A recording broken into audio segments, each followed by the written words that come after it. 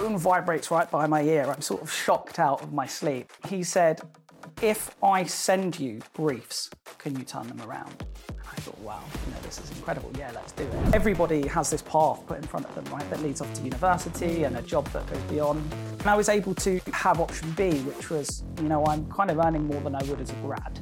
If we had done a few of those things, our chance of success would have been, vastly different. And something that has happened over the last many years is there's been a lot of capital in the markets, and we've seen some huge fundraisers, huge valuations. What that has done is that has forgiven the fundamentals. We are in a new era now, and so what are those basic fundamentals? What are the strategies and tragedies that we can learn from to build better businesses? Tembo today is the only place you can go in the UK to get a complete picture of your purchasing power.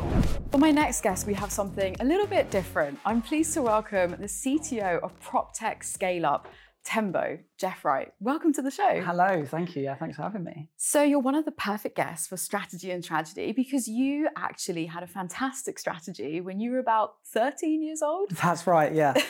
Yeah, it's the title of the podcast certainly spoke to me, that's for sure. So tell us about this story of your strategy that got you your first win at 13 years old. So I started out pretty young making websites. I think I made my first website when I was maybe 12 on PowerPoint. And I don't know if you know, but you can't get a PowerPoint website up on the internet for people to use. And so before long, I was kind of the guy who knew his way around WordPress. And I had grown this side project. I mean, I was still at school. I can't remember what year I was in. But I was up late, typically working on something that somebody had asked me to do that week. I used to do maybe like one website every 2 weeks. And I think it must have been 2, 3 in the morning, Saturday night, typical teenager up, like an owl. And I thought, do you know what? I need an address. I need to make this thing look serious. I'm up playing against the big web design players out there. At like 13 years old? Do you know, it was maybe at this point, I was maybe like 14.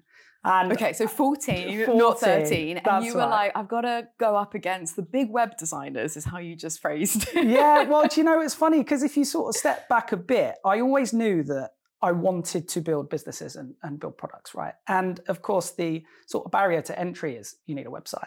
And more than once, I would Google web designer, and I would work my way from top to bottom, basically saying, hi, I've got an idea for a business, but look, I need a really simple website. What can I do? And they would say, okay. Some of them would realize I was clearly a kid and kind of palm me off and get me off the phone. And, some would say, look, it starts at $5,000. And I think, that's it. Dreams are scuppered.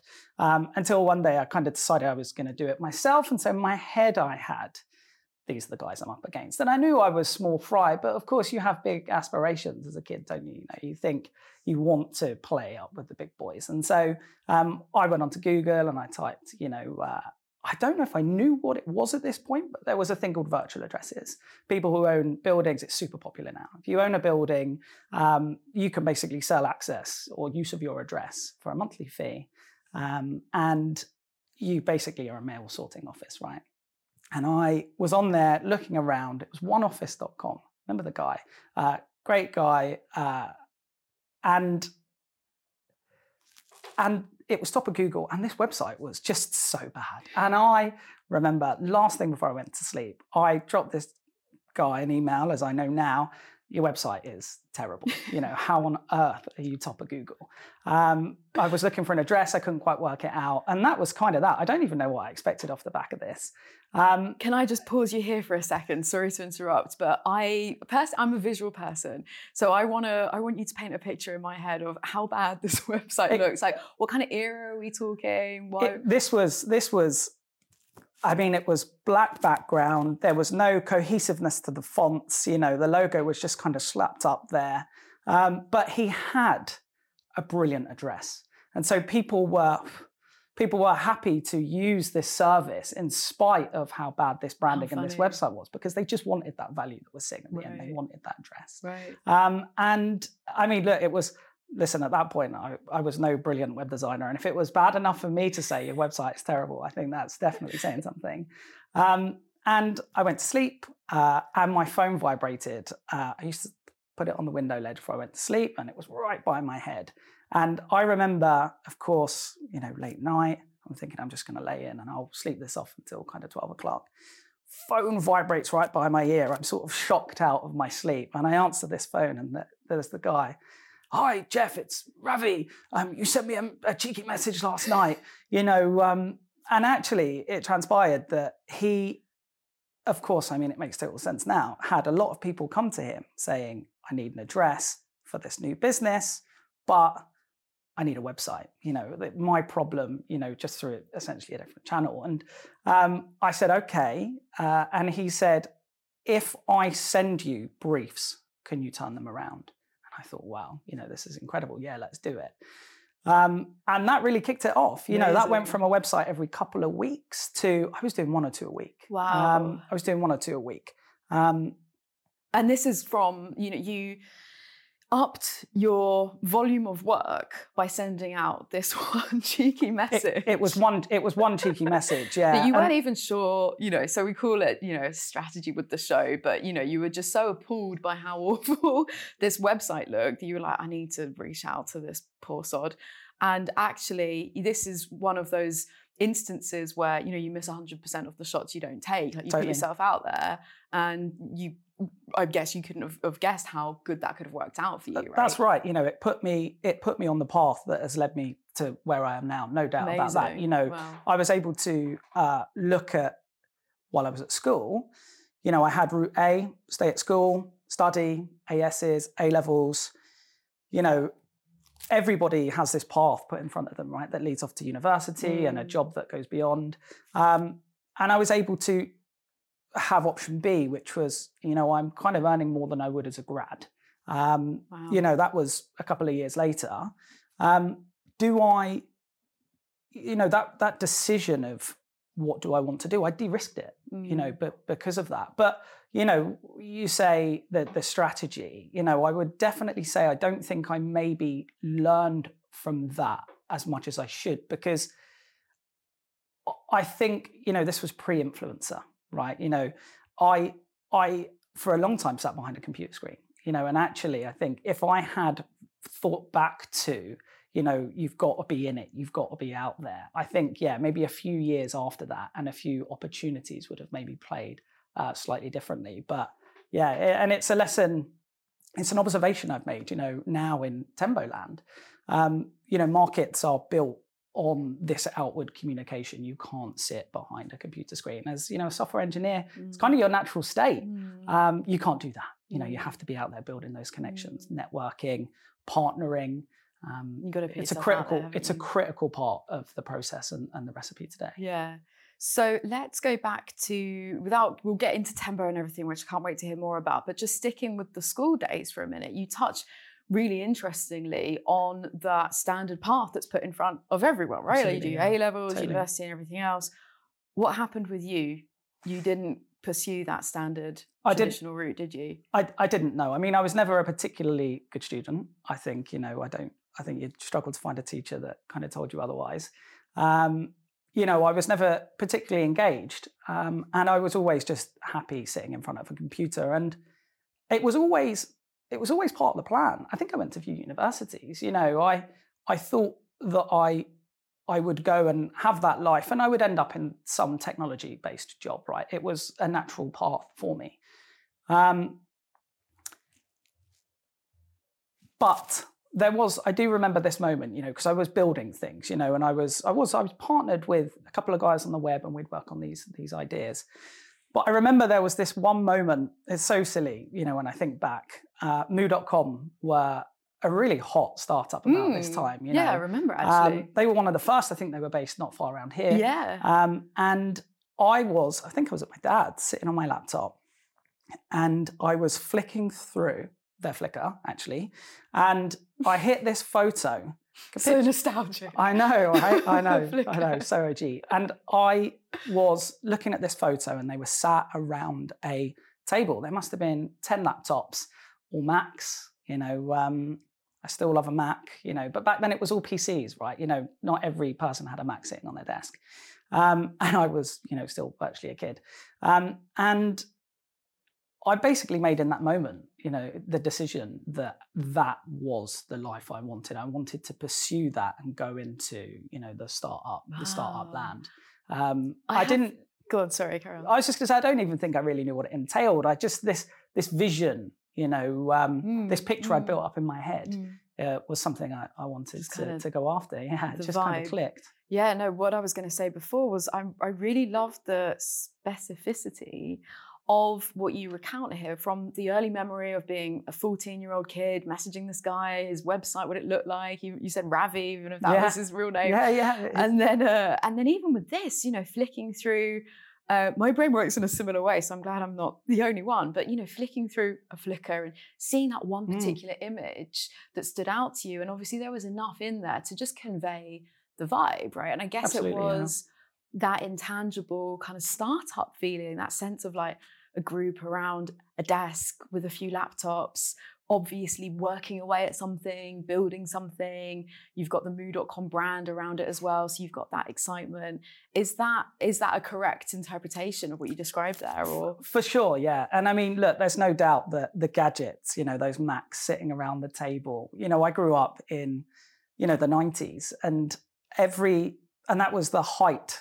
I was only thinking about this since we spoke actually last week. It was the height of 90s action movies. It was when technology was still big enough to be wheeled into rooms, and people had these visions of what future tech would look like. And, there's a movie, Under Siege, and they hijack this train, and the tech guy comes in and he wheels all this big hardware. They're going to hack some satellite. And, from a young age, I always just loved that stuff. Yeah. I love that stuff. And so, between the building things and this just general love for technology, and it pulled me, it just pulled me in that direction. Amazing. Oh, I love that. I can feel the energy. It's fantastic. It's so good. So you didn't go down that traditional path. What did your parents react like when what age were you when you dropped out, or what level of school? ASs. Okay, did you complete your AS levels, or was it around that time? I don't know. And it's funny because I don't really remember. It is all very blurry. Right. But, you mentioned, and I will answer the question, but you mentioned that standard path. Schools are incentivized, right, on how many people they get into uni and the grades they get into uni. If you're a parent sitting there looking at where you're going to send your kid for senior school, that's what they're looking at. And there was a round of us. I was a slightly different case because I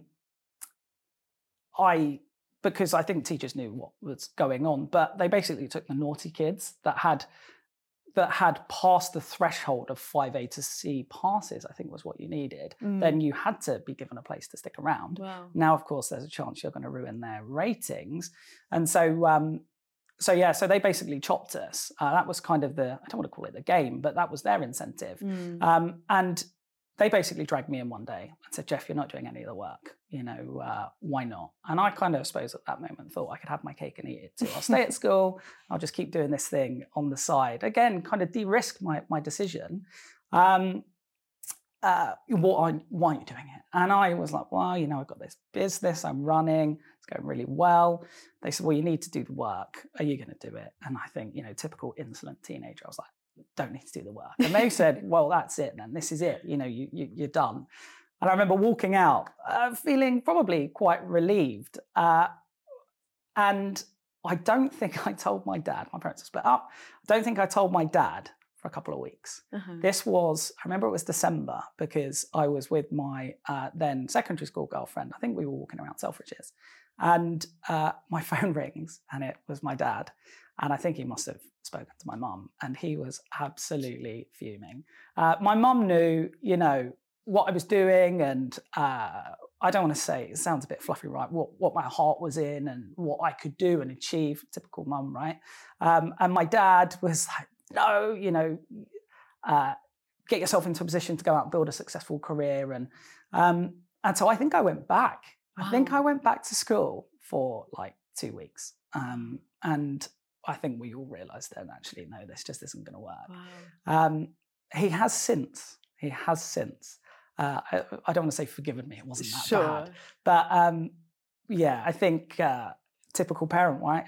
Worried that I'd be a bit lost. And I think when he saw that I wasn't lost, he was happy. And actually that incidentally was, I don't know if we'll get onto it, but I joined a pretty cool startup that was in his space. He was in the telecoms world, and I joined a startup called Blick, which is a whole story in a podcast in itself. But I joined that as the 11th man in the UK, and I remember that was the moment he was like, okay, I think he's got this worked out. Funny, there was enough familiarity because it was in the same space that he was like, okay, I'll accept it. How do you remember how it felt for you as I guess 15 at this sort of time to be, I guess, one of the only kids in your class to drop out at this point and be an entrepreneur and doing your own thing at this point? You must be like the coolest kid in the year, right? I didn't feel like it. I mean, I think I was probably, when did you do ASs? I must have been 16 at this point.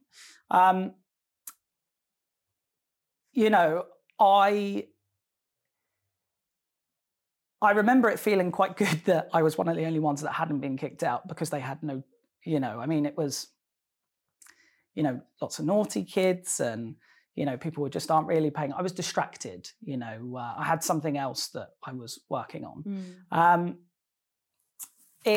But it felt good. It felt good to be free. It felt good to be, it feels so good, right? To be able to wake up and do what you want every day. And when I say do what you want every day, I don't mean like Saturday morning vibes, right? Wake up, cup of tea, put Netflix on and have an hour to yourself. To wake up and to be able to pursue something that you want to pursue is a really incredible feeling. And that's why, I feel that in the days, and I wake up on the weekends and I still pursue, sort of things I'm curious in. And it's because that's the feeling I'm chasing. I do it on holiday, much to my wife's annoyance. I'll pop over, open my laptop and be like, right, this week I am going to suss out thing. You're in such a tiny minority of people who discovered that feeling of freedom, but again, not freedom just kind of sticking on Netflix and doing whatever you feel like, but the freedom of pursuing your passion at such a young age. I'm really curious, how did it then feel for you? Because you did, throughout your career, you've had roles where you've been in standard employment, you've had, normal jobs, as it were. How did it feel kind of going into those sort of roles after having the taste of entrepreneurship at 14, 15 years old? I think, I always made sure I worked in the right places. There was always education. There was always something to learn. There was something I didn't have that I was going into this place to pick up, to stick that feather in my cap, to make me better the next time I went round, right? I worked for an agency. I met a guy at the mobile network I'd worked at, the startup Blick I mentioned, and I went and spent some time afterwards when that imploded, working in this agency with this guy as the kind of tech and strategy person, which was good fun. And I realized then, I think there was some overlap with something else I was kind of working on with a friend, and I realized that I needed to learn to be a back-end software developer. I was great on the front end, but if I wanted to be able to realize these big ideas that I had to specialize on, the more complex application stuff that you can do. And so I left there and I took a pay cut, a pretty hefty pay cut, to just go junior back-end software engineer. And that was a good opportunity when that startup based actually not terribly far from here. And so there was always something in it. There's no denying that it was tough. It meant the evening and weekend curiosity chasing, definitely went up a notch. But, you've got to do these things. I think I spent the middle part, let's say the best part of, it felt like 6 or 7 years working on big ideas. And they didn't realize into financial success, financial freedom. And so you've got to put cash in the bank, right? You have to live a normal life.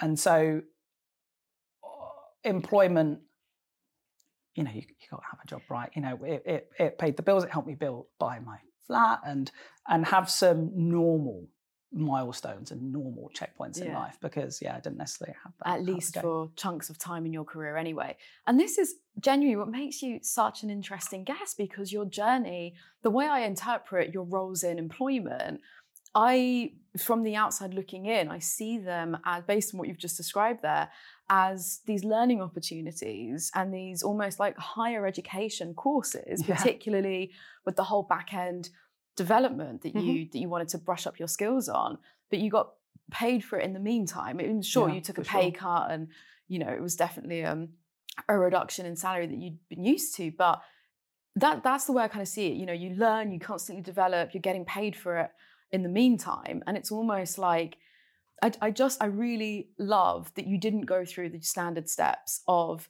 school, secondary, A-level, university, employment. It was out, like entrepreneurialism, starting your own ventures, going into employment, using those as learning opportunities. So I think this is where it's really great to share with our listeners, like, the squiggly careers, right? Yeah, absolutely. I think there are more and more of them that are happening, right? I think we've got some incredible creators. This whole industry didn't exist. YouTube wasn't really a thing. And I think more and more people will be able to find some path into the work they love before hitting uni. And it's something I'm really proud of. I'm really proud of carving my own path. And more people, I think, my cousin, my brother even, he dropped out, he's in an apprenticeship and he's landed on his feet. I think the path that maybe was a little less trodden back then is, more and more people and are treading. I do think it is important to share these sorts of stories, because as much as it is becoming more commonplace, people are accepting different entries into their careers, it's still, for many people, I can imagine, like it still takes quite a bit of bravery, especially if you've got parents like your dad, who's fuming at calling you up in Selfridges. Absolutely. It's like, not even just on your own, it's a bit of like, going against the norms, but you've got peer pressure, your friends, your social circles, whatever your parents are like, you've got all of those other influences and layers around it. So again, all the more reason to share these sort of interesting stories. So let's recap then. So you sent a cheeky message when you were a teenager that launched your entrepreneurial career. So making websites, you then set off doing your own things, and you mentioned they failed, and then you went into into employment. Yeah. Is there anything interesting there on the failed ventures? I think so. I mean, you did mention you made every mistake possible with one of them, right? That's right. Me and a friend set up a site called Where to Look. It was a fashion search engine. What year was this? Do you remember? Oh, no. That year. Yeah, God, such a blur. And I think my friend was at uni, so I must have been sort of 20, 21. And we wanted to build a search engine that aggregated, in the end it was 175 stores.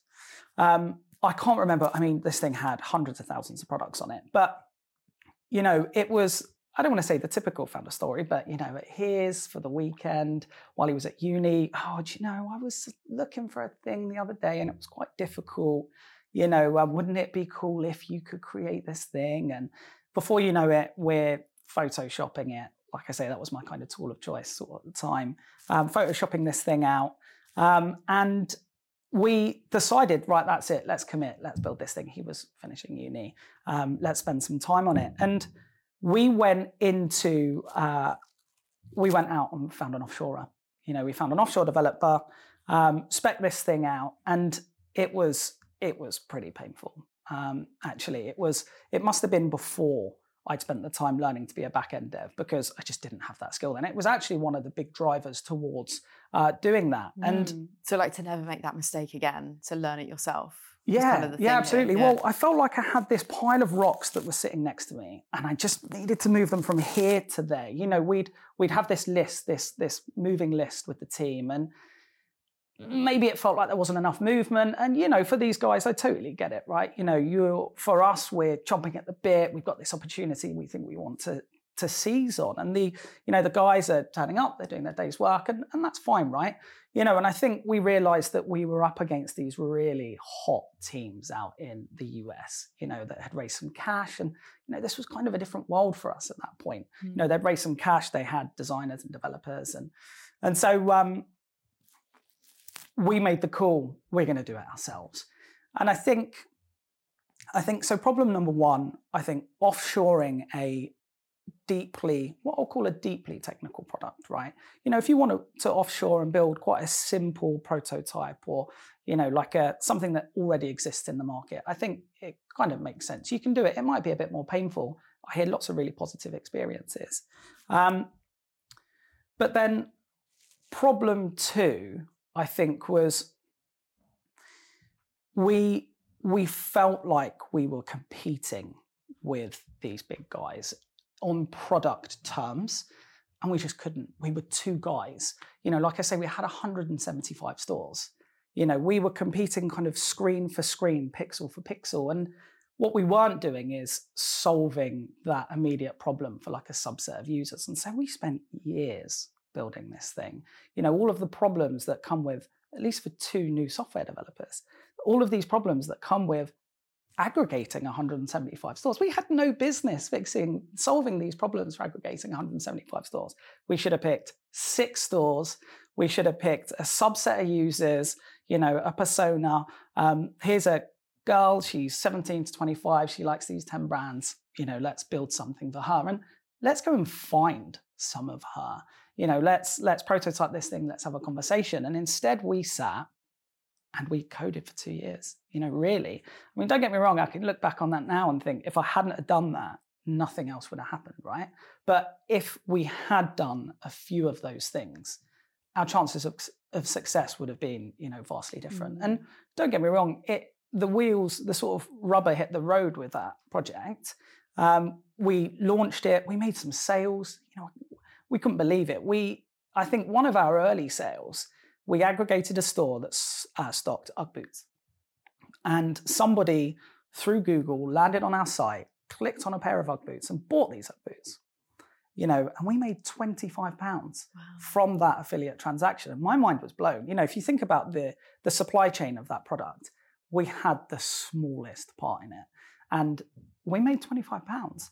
That's amazing. I think the third thing, not to pile on all of the problems, but I think generally we didn't really know what we were optimizing for at that point. What we should have said is, right, we've got this product, it can make money. Maybe we should go out and focus solely on finding some users. But instead, we went back to the product and we went back competing screen for screen. And I think that next road of let's grow this thing, again, could have had a material difference on the outcome. I mentioned as part of the intro, so something a little bit different, as the first CTO guest on the show, and knowing what I do know of you, you mentioned you're a self-confessed product guy, you're a builder, you're a developer, and of course you've got this entrepreneurial streak as well. Mm-hmm. I absolutely love those lessons that you learned from that first venture, and I think more of the pure entrepreneurs, whatever they are, but I've encountered so many founders who just have endless ideas. Yeah. And it's great to have that vision and come up with the stuff, but actually focusing on narrowing down what are the priorities, who we're building for, how does this apply to a real world market, how are we going to monetize? And then of course, all of the operational product side of it, the whole offshore developers, everything else. So many great takeaways from that, which I think still apply today for anyone listening. Absolutely. I mean, they're fundamentals, right? I know I spent a lot of time looking around for, like a silver bullet. You're reading, it's so easy to get sucked into people's successes and stuff, right, online. And, we were self-taught coders, but we were also kind of self-taught entrepreneurs. And we were trying to look for the wisdom of those that kind of gone before us. And, it doesn't really exist because it has to be relevant to where you are, in the process, right? And the reality is it always comes back to those basics. It always comes back to those basics. I think something that has happened over the last, as a bit of an aside, the last many years is there's been a lot of capital in the markets, and we've seen some crazy startups grow, right? Huge fundraisers, huge valuations. What that has done is that has forgiven the fundamentals. And of course it's swung the other way. The capital has come out of the market, and there is a return to basics and to fundamentals. You know, and actually the sort of mistakes you mentioned, I think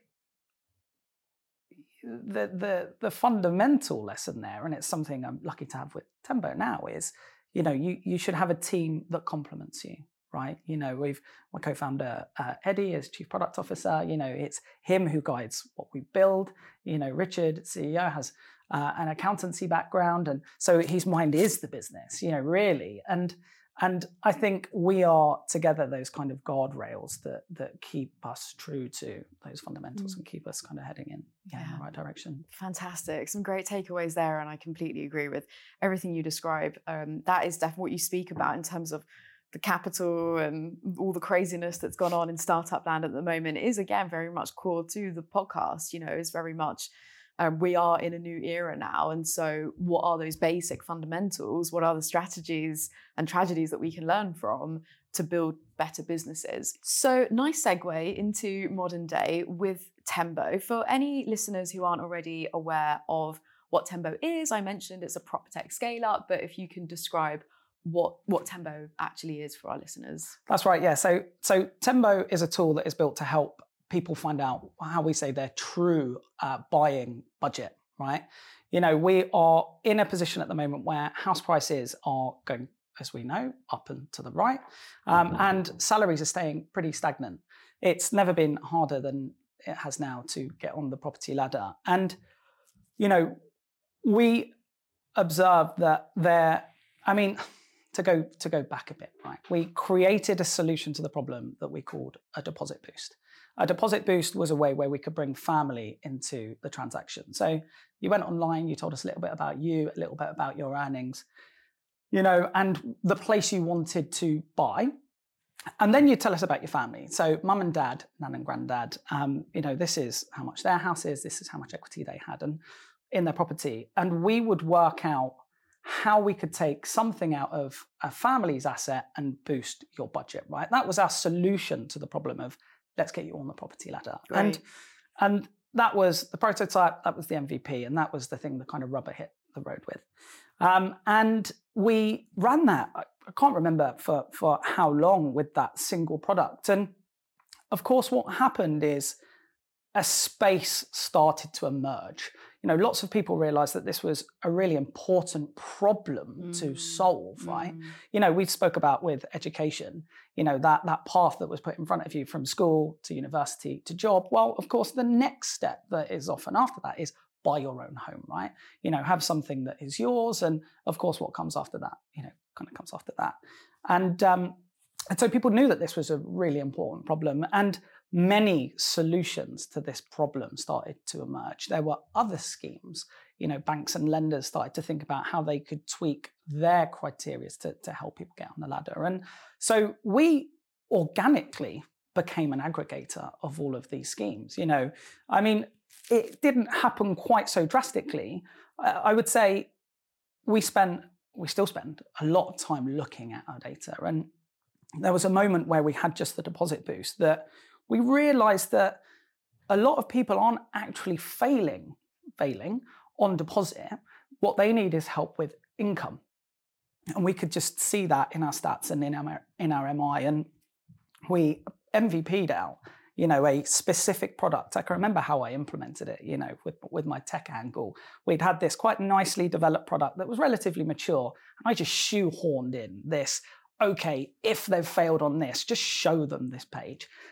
It wasn't properly built. We hadn't spent much time thinking about it, but let's just get this thing out. And we validated pretty quickly that this was super important. And so deposit boost and income boost was born, and that was our suite of products. And, you know, I'd say there was maybe another year and a half between then where we realized that those criteria gaps that we could spot in the data, that there were other products that we could introduce. And so Tembo today is the only place you can go in the UK, get a complete picture of your purchasing power. You know, if you go to a typical lender or a typical mortgage broker, you'll see a couple of schemes. I think we've got 22. We've got 22 on the purchasing side.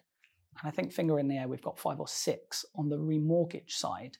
But but we have been so lucky to work on a problem that, of course, is so impactful, but is felt so acutely to people. And something I've learned is that the size of the problem forgives all. I think the bigger the problem you work on, the harder people will work, the more people will forgive to get to that value. And it's not something we intentionally do. We don't make it hard, but it means that your MVP can be a little worse off. Your user experience can maybe be not quite as worked out, but people will jump through those hoops, or they will work with you to get there. I mean, now we're very lucky. We've got a very smooth, very mature product. And I think, which opens up that second stage of, okay, you've got this brilliant market where this problem is felt so acutely, and you've got your solution, which is battle tested and super smooth. And that's when you can start to have some brilliant results as a company, out the back of it. That's where it starts to get a little bit more fun. Amazing. And I love how this kind of goes all the way full circle back to the beginning and that early experience with that awful website, but actually this Ravi's business. Yeah, let's keep going back to absolutely. it. But he was solving a problem that was hard enough that people would suffer that awful website to get through to it. Obviously, I don't want to put Ravi's ugly website in the same sentence as Tembo, because obviously it made him a very wealthy man. I know, I can tell you that much. But I mean, Tembo is obviously a fantastic platform. Like, I love everything about what you guys are doing, and of course, so truly impactful. These aren't just the buzzwords. Everyone is feeling the pinch. Everyone's suffering. If you have got a mortgage, you've got the rising interest rates. This is constantly in the news as well. Just on that, I'm curious. I heard your fantastic CMO talk about how the media are actually making things worse in terms of the wider mortgage crisis, the high interest rates. What would be your hot take on whether you agree with that statement with the media? I mean, I think the media always make everything worse anyway, but versus actually are there kind of tides that are going in the right direction that's helping Tembo further along? Do you see what I mean? So like, if everyone's talking about it and it's all in the press, it's so much more front of mind for people, therefore a bigger or more pressing problem, therefore more of a need to come to Tembo is what I mean. Absolutely, yeah. I mean, I think there is definitely a segment of people that exist where kind of fear-mongering doesn't help. Lots of people bury their head in the sand, right? We hear that firsthand from people. I wouldn't say I don't want to not say customers, but we spend a lot of time trying to understand customers and our customer profile, right? But I think absolutely, remortgages. There are subsets of people, who do need more support when it comes to remortgaging, not getting stuck on standard variable rates and whatnot. And Tembo as a platform allows them to open up their options. We get so many reviews, of people saying, wow, I never thought I was going to be able to do this. I think actually a stat from our brilliant CMO, she shared just today, we had more reviews last week than we did the whole of last year. And so what's that down to? Tembo's success? I think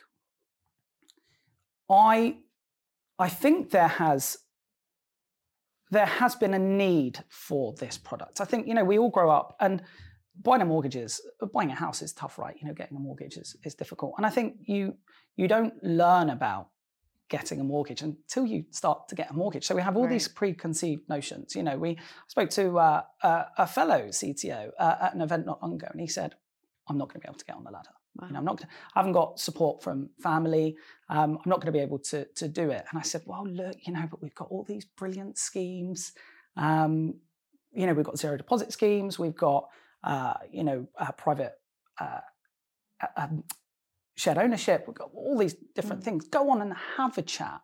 And I got a message from one of our brokers earlier saying, had a chat, and I think we might be able to be helpful. And so it's such a huge thing to be able to help people do at the moment. But sorry, what I will say is, in terms of that customer segment, when the problem is felt as acutely as I can't buy a home and I will always want to buy a home. Yeah. I think there is always an extreme motivation to achieve that. And so while what has happened in the market over the last year has been happening, we haven't really felt it. Because if you're a first-time buyer and you're stuck renting, you know your rent is going to go up because it's going to go up in line with interest rates. You know your rent isn't really building your financial future. It's not building financial security for you. That motivation is still there. And if you've never known 1.5% interest rates, what difference does it make? All you care about is what leaves your account at the end of every month and where that money goes, and that it is building up your financial security. And so it has helped us weather the storm. I think Zoopla came out just recently and said they've seen a drop in sales for mortgaged properties by 28%. We haven't felt it. And that is because of the tight customer profile that we've been focused on. And that is because of the size of the problem. It has forgiven not just those upfront user experience niggles and, us working out what the solution might look like. It has carried all the way through to huge market turmoil. And that is my biggest understanding, my biggest lesson from all of this. Because, once you have that superpower of that connection with your customer, it's a case of, I'm going to make it sound simple, working out how you can solve that. When I was lost in product land, competing with those big startups out in San Fran that I had no business really competing with, instead of battling pixel for pixel, I should have put the problem first and said, okay, I need to help XYZ find a black dress better. And if you go at it from that direction, organically, I think good things will happen. Amazing. I'm so happy that, it's all kind of paid off, if you like, and there are these really practical lessons that you've learned. I love what you guys are doing at Tembo, really having a true impact. Again, not just the buzzwords, but actually helping people solve a real life problem. And testament to not only the fact that you guys are still around, but obviously doing incredibly well. So thank you so much for sharing your strategies and tragedies. Last question, time has flown, so we're already at the end. We've obviously covered a few, highs and lows, but what's one particular tragedy that's really stuck with you, centered around the belief that often the biggest or the best lessons come from the biggest mistakes? What's one of the key tragedies for you? This is a toughie. I was thinking earlier as I was reviewing some material to 17 years feels like a long time. I feel like we've probably come really close to having something. Back in those days when I was building something, come so close to having something that could have become something. Something that could have turned into the vision that we had for it. How many moves were we? How many? Okay, you can't just brute force. It's not like if I'd have just given it one more month, because you throw the same thing at something and you're going to get the same thing out at the end. How many chess pieces were we from having that? But I'll be glad to say, I haven't carried that tragedy with me. It's only on reflection, I think, that only when I make you reopen the wounds on this podcast. Geoff, it's been an absolute pleasure to have you. Thank you so much for coming on the show. Thank you for sharing all of these practical takeaways that I really hope will help at least some of our listeners. And thank you so much for tuning in. If you enjoyed the show, then you know what to do. Please hit that subscribe button and tune into the next one.